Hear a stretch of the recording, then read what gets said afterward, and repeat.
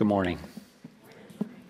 My name's Andy, and I have the privilege of being a part of the preaching team here at Hope Chapel, which I'm very thankful for.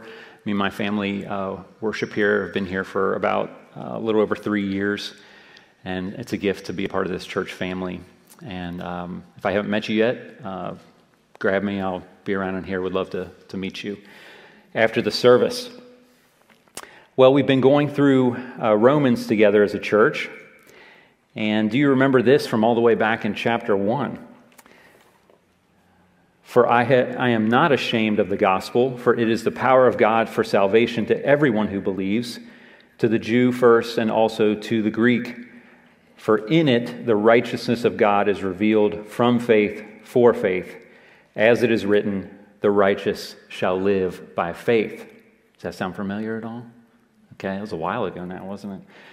Well, then right after we read that and spent time with that, then the sin and wrath bomb got dropped on us, rightfully so. And that was hitting us all the way until Romans 3:20. But then we began to see and get some good news for us as sinners. And we saw that last week in 3:21 through 31. That we gain the righteousness of God through faith in Jesus, payment for sins on the cross. His payment on the cross for our sins, right? So, for someone maybe receiving this letter for the first time, or maybe you heard this for the first time, the reader or the listener, it would make sense to ask, is this possible after all we've heard? So all that stuff we heard that was tough stuff about our sin. Is it possible that we can gain the righteousness of God, that our sins can be forgiven? Well, Paul kind of anticipates the need for some solid examples of how this works out. And so he's ready to bring out the big guns as far as examples go, all right? The reality of gaining the righteousness of God through faith in Christ. His big gun example that he brings out, Abraham. Abraham. Well, imagine, instead of explaining to us about salvation, like just to give you an idea of how important the example of Abraham is, okay? Instead of Paul explaining salvation to us, imagine he was trying to explain to someone for the first time the game of basketball, okay? Stay with me on this. So he explains and he teaches the game of basketball, strategy, form, drills, terms, shows them the court even, okay? But they don't have a full understanding until they have really seen the game played, right? And so like if you were going to show someone a game of basketball played, which one would you go to? Which one would you show them? It would probably be the NCAA championship game, right? Some people would argue and say, NBA Finals game, but I'm like, nah, NCAA championship game. That's, to see it played out, you want to go to the height of something, one of the best examples to show them all this stuff that you've been taught, right? So the NCAA championship game. So then you see, as you're watching it, how does all this stuff come together and make sense, right? And when you see it played, you understand how it all applies. So going to the NCAA championship game, the pinnacle of games that you could watch, arguably, is like him bringing Abraham up on this subject. He's going to the pinnacle of especially who Jewish believers would have been thinking about to solidify his argument. So Abraham is the example that drives the point home hardest. If Romans 1 through 3 can be found to be true for Abraham, also that's big. Let's pray together. Lord, we need your Spirit to drive these things home in our hearts. Apart from you doing a great work in us, even this morning, we are lost. We thank you for the power of your Spirit, and we thank you for Jesus going to the cross to die for sinners like us. Remind us of these things and increase our joy and our zeal for you, Lord Jesus. In your name we pray. Amen. So one of the ways we could break down this passage, I'm going to break it down into like 3 words that have to go with each section. Boasting, blessing, and a seal. I didn't come up with a third B word. Boasting, blessing, and the seal. Okay, so verses 1 through 5 really kind of summarizes an idea of boasting. What then shall we say was gained by Abraham, our forefather, according to the flesh? In verse 1 there. And that question really is kind of the first of 4 question sections that we see in this passage too. Could have broken it down according to that. But these questions are important. What then shall we say? What about Abraham? For if Abraham was justified by works, he has something to boast about, but not before God. One of the things that a reader of this, or even thinking about Abraham, they would think if anyone would have something to boast before God, it must be Abraham, if there's anyone. And then we could think of some other Old Testament figures as well, but he's the father of the faith. He's the father of the Jewish nation. If anyone has something to boast before God, to earn his salvation, to be right with God, it's him. It's got to be him. But Paul says he doesn't have anything to boast about. And this ties back to chapter 3. If you have your Bibles open, you can just look a little bit farther back in verse 27. Paul asks the question of all of us, then what becomes of our boasting before God? And then he says quickly, it is excluded. Okay, so this is a connection back to that boasting question. Abraham also has no boasting before God.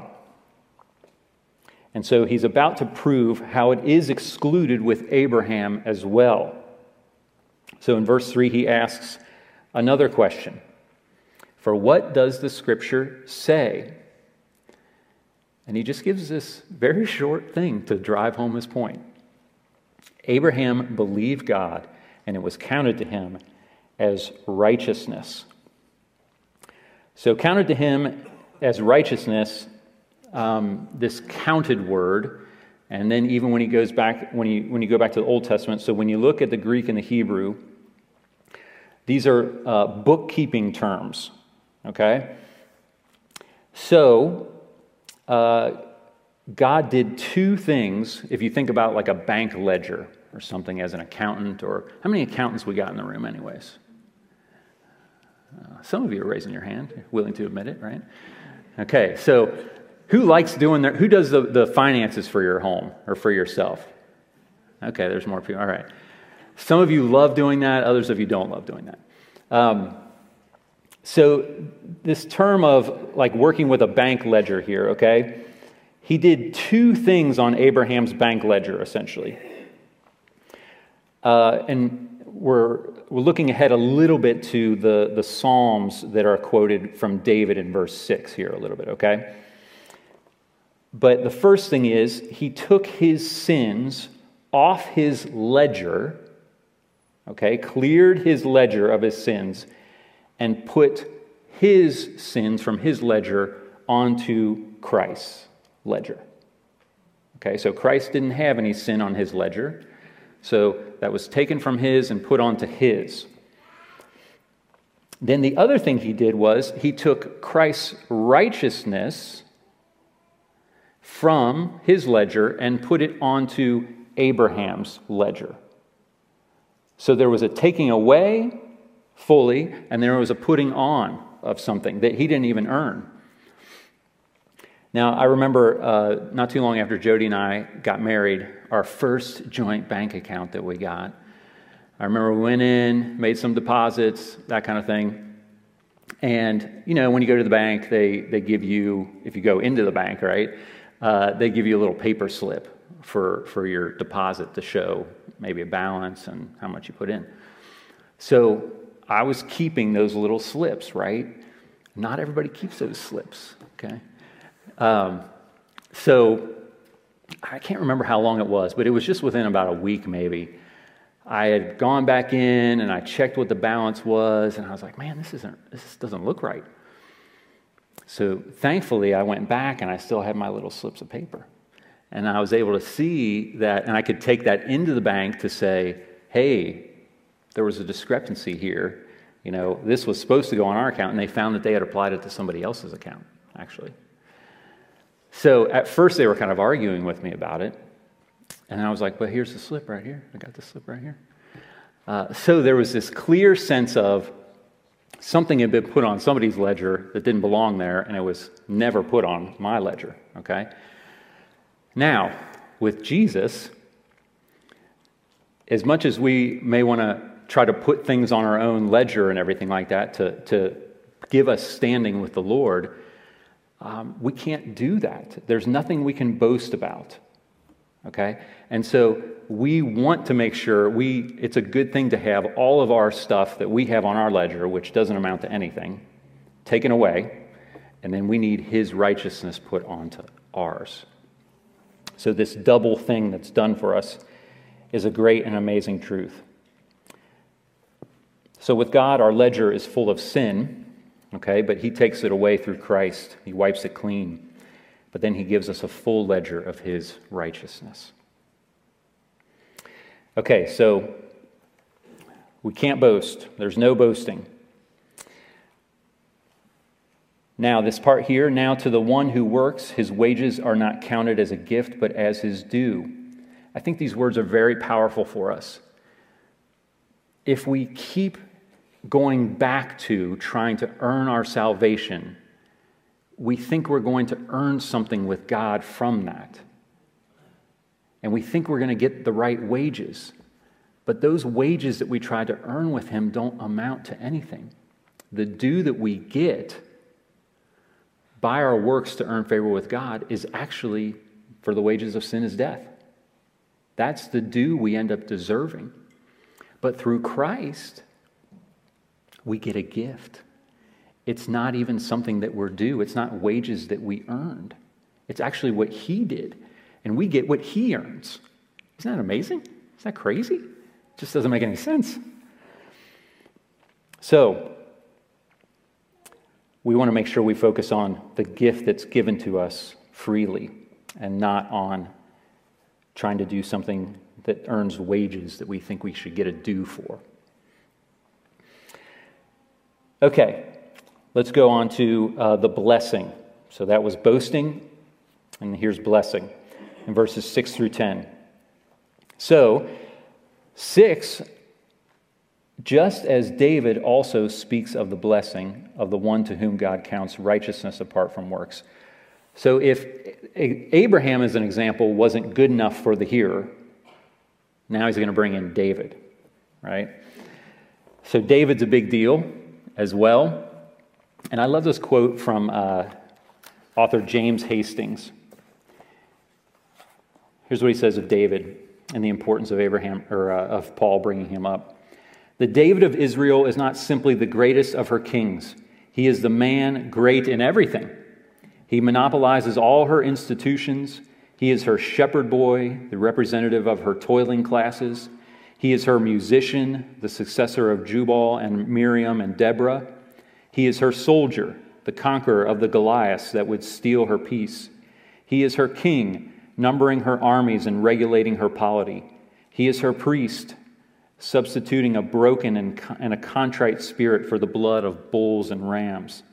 He is her prophet, presaging with his last breath the everlastingness of his kingdom. He is her poet. Most of her psalms are called by his name. What a great summary of David. And the irony, in some sense, he's bringing another heavy hitter in, David, as an example. But even with all those accolades that I just read, what does David say under the inspiration of the Holy Spirit? Blessed are those whose lawless deeds are forgiven and whose sins are covered. Blessed is the man against whom the Lord will not count his sin. So David, even with all those accolades, realizes ultimate blessing, the most blessed person in existence, is the person whose lawless deeds are not counted against them.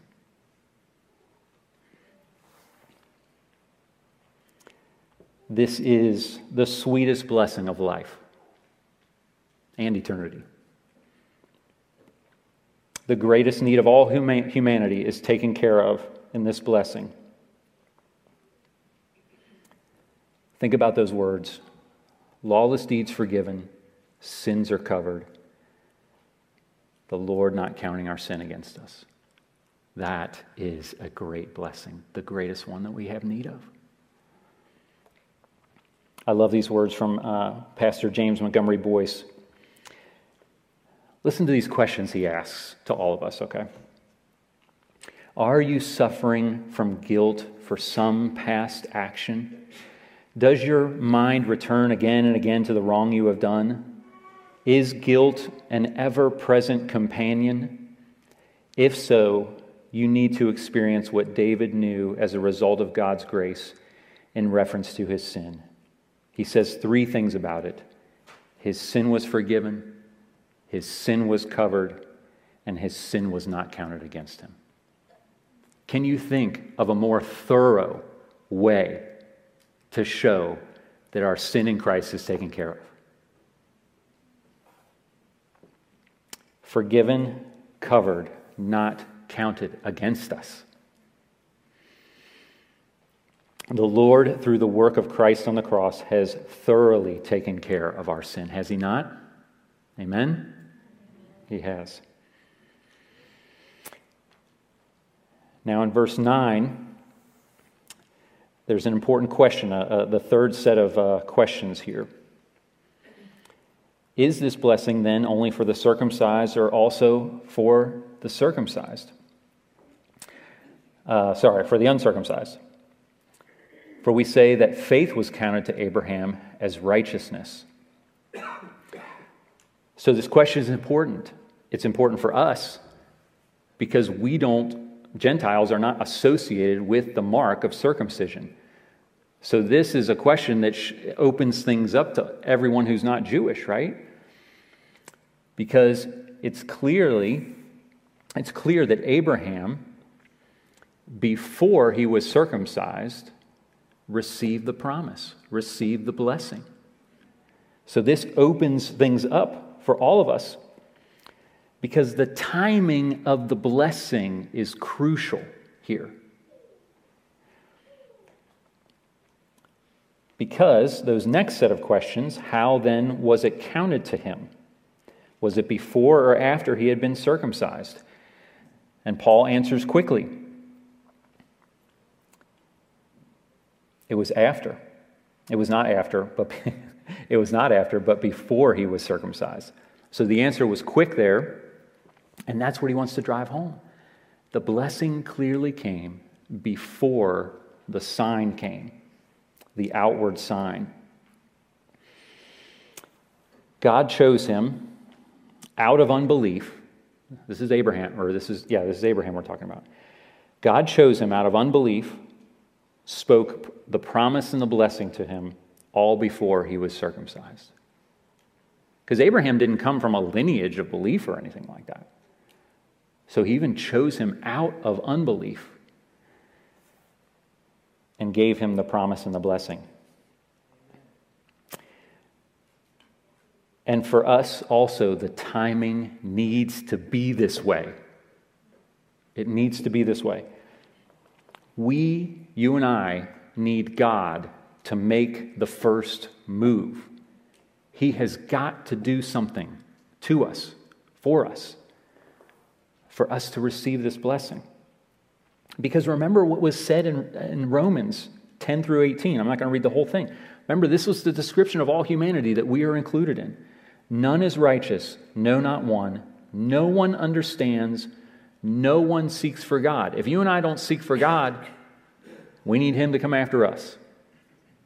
There's no doubt about it. We're not going after Him. He's got to do something. And it's got to be dramatic. Because all have turned aside. Together they have become worthless. No one does good, not even one. And there's more. You can see that in your Bible. Remember, there was all kinds of things that Paul pulled from different Psalms and everything.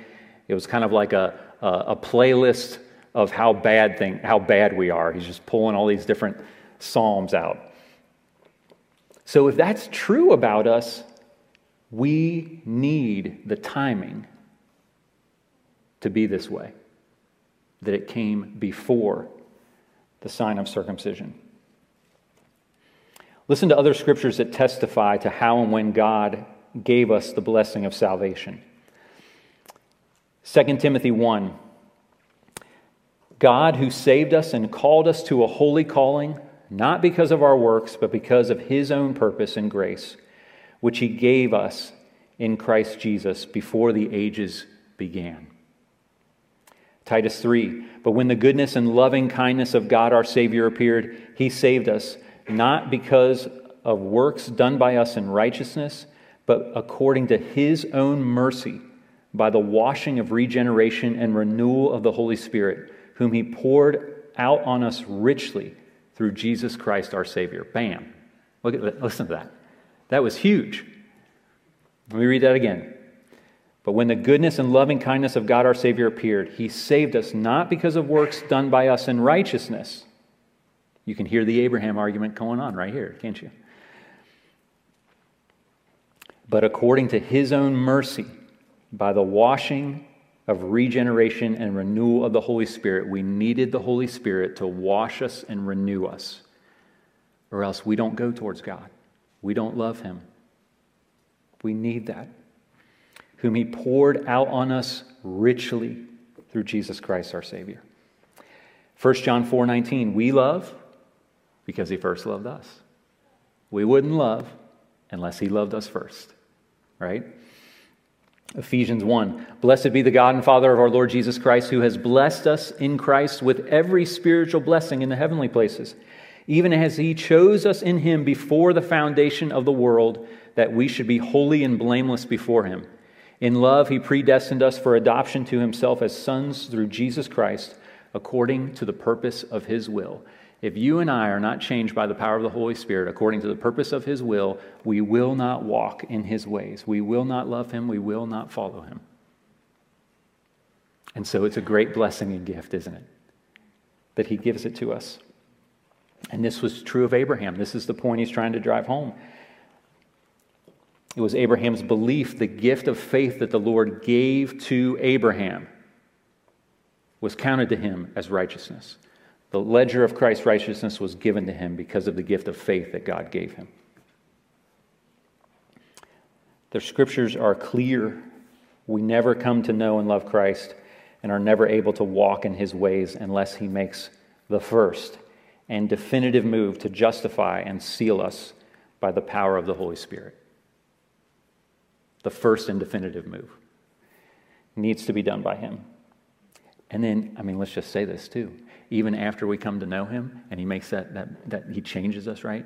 Then even in our sanctification, the work of becoming more and more like Jesus, God gets all the glory for that as well. He's sanctifying us and making us more like his Son, conforming us into the image of his Son, degree of glory by glory, right? Awesome. Okay, so that's the blessing. So we talked about boasting and the blessing, and now the seal.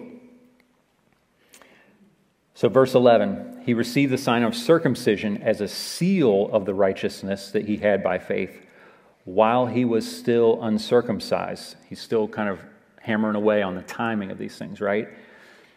But the purpose of the seal that came, the purpose was to make him the father of all who believe without being circumcised, so that righteousness would be counted to them as well. This is so important. The way it happened to Abraham is so important for us.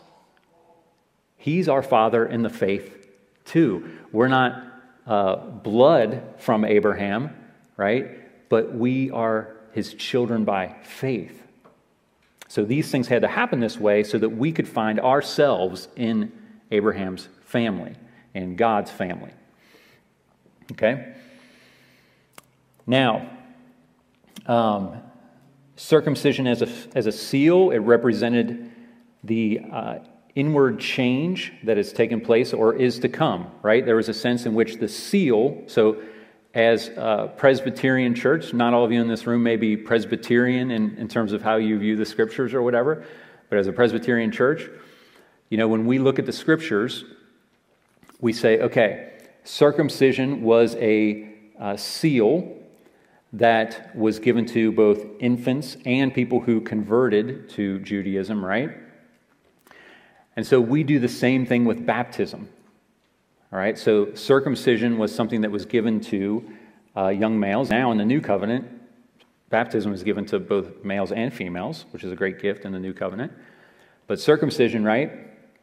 So that was given to set apart someone to grow up in the family of God. So in his people, the visible church, right? But it was also looking forward to, Lord willing, when that person puts their faith in the Lord. So not just a person who is circumcised on the outside, but as we're going to see in a couple minutes, someone who is circumcised in here, set apart for God. And that's actually what God cares the most about, is what happens in here. So baptism now, we say, we give to infants as the same thing, setting them apart as someone who's going to be growing up among God's people. And it's a sign that looks forward to their faith. And so that baptism then is an outward sign of either an inward change that's already taken place or looking forward ahead to an inward change. So Abraham is part of this picture for us. And I love this line. He's father, this is verse 12, father of the circumcised who are not merely circumcised. What a great line. But who also walk in the footsteps of the faith that our father Abraham had before he was circumcised. I'm going to read to you from Deuteronomy, I think it's chapter 10. Listen to the wording here of talking about circumcision and everything. Okay? And now, Israel, what does the Lord your God require of you, but to fear the Lord your God, to walk in all his ways, to love him, to serve the Lord your God with all your heart and with all your soul, and to keep the commandments and statutes of the Lord, which I am commanding you today for your good. Behold, to the Lord your God belong heaven and the heaven of heavens, the earth with all that is in it. Yet the Lord set his heart and love on your fathers and chose their offspring after them, you above all peoples as you are this day. Circumcise therefore the foreskin of your heart and be no longer stubborn. For the Lord your God is God of gods and Lord of lords, the great, the mighty, and the awesome God, who is not partial and takes no bribe. Look at what the emphasis here is. Walk in all his ways, to love him, to serve the Lord your God with all your heart and with all your soul. I mean, that speaks to the greatest commandment, right? In this preschool that my mom used to teach at, they had something called the Big A motto. And I think at the beginning of every day, maybe at the end of the day, they always said the Big A motto together. You shall love the Lord your God with all your heart, A for all your soul and all your mind and all your strength, right? That's the greatest commandment. It doesn't even have anything to do with the actual actions you do. It's how you feel about the Lord. It's the affections you have for the Lord that will then play out in actions, right? Love the Lord your God with all your heart, soul, mind, and strength. And love your neighbor as yourself. Then, that's the second greatest commandment, is how we then love people. And then in verse 16, circumcise therefore, this is in Deuteronomy 10, circumcise therefore the foreskin of your heart and be no longer stubborn. God cares about what's in here, first and foremost. Because he knows that if what in here is changed, what's in here is different, that this has been transformed, And you know the other things will flow out of that. So the Lord has cared about the state of our hearts more than anything all along. And because things like what happened with Abraham needed a changed heart, didn't he? That was the only way he was going to follow the Lord, was if the Lord gave him a changed heart and then justified him by what we know now as the righteousness of Christ. Abraham, everybody in the Old Testament, needed the righteousness of Christ credited to them. And that's what we need today too. But I think that this is a call for us to care very much about the tending of our hearts before the Lord and before other people.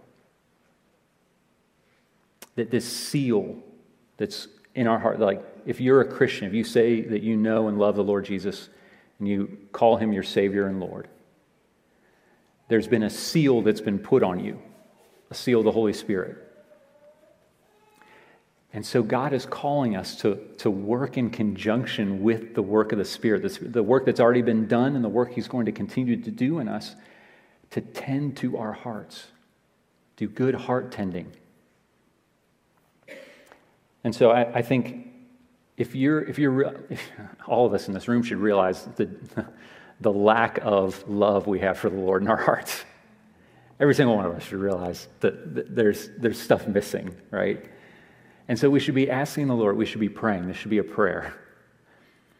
Lord, would you please increase my affections for you? Would you help me to treasure you more and more? Would you increase my affections for other people? And he loves those kinds of prayers because that's us coming to him and saying, the inside of me still needs work. Will you please do that work in me? And then do other things too that will help tend to your heart. Seek the Lord in his word. Set time aside to talk to him. Try to start in the midst of your day to talk to him about what's going on in your day. Abide in him. So it's a combination of asking the Lord to change you and seeking to work in conjunction with the Spirit to do things that will help cultivate and tend to your heart. So, let's seek the Lord together and ask him to increase our affections and to remember who he is and what he's done for us. And that will show that we are children of Abraham, right? By his mercy and grace. Let's pray. Lord Jesus, you are good, and your steadfast love endures forever, and you are faithful to all generations. You are faithful to our generation right now. You have been in the past, and you will be to the generations to come. Thank you, Lord, for giving us the blessing of faith. It can only come from you. Remind us of that. Humble us, Lord. And remind us, too, of how you have lifted us up and given us the righteousness of Christ. We praise you and we thank you, Lord Jesus. In your name, amen.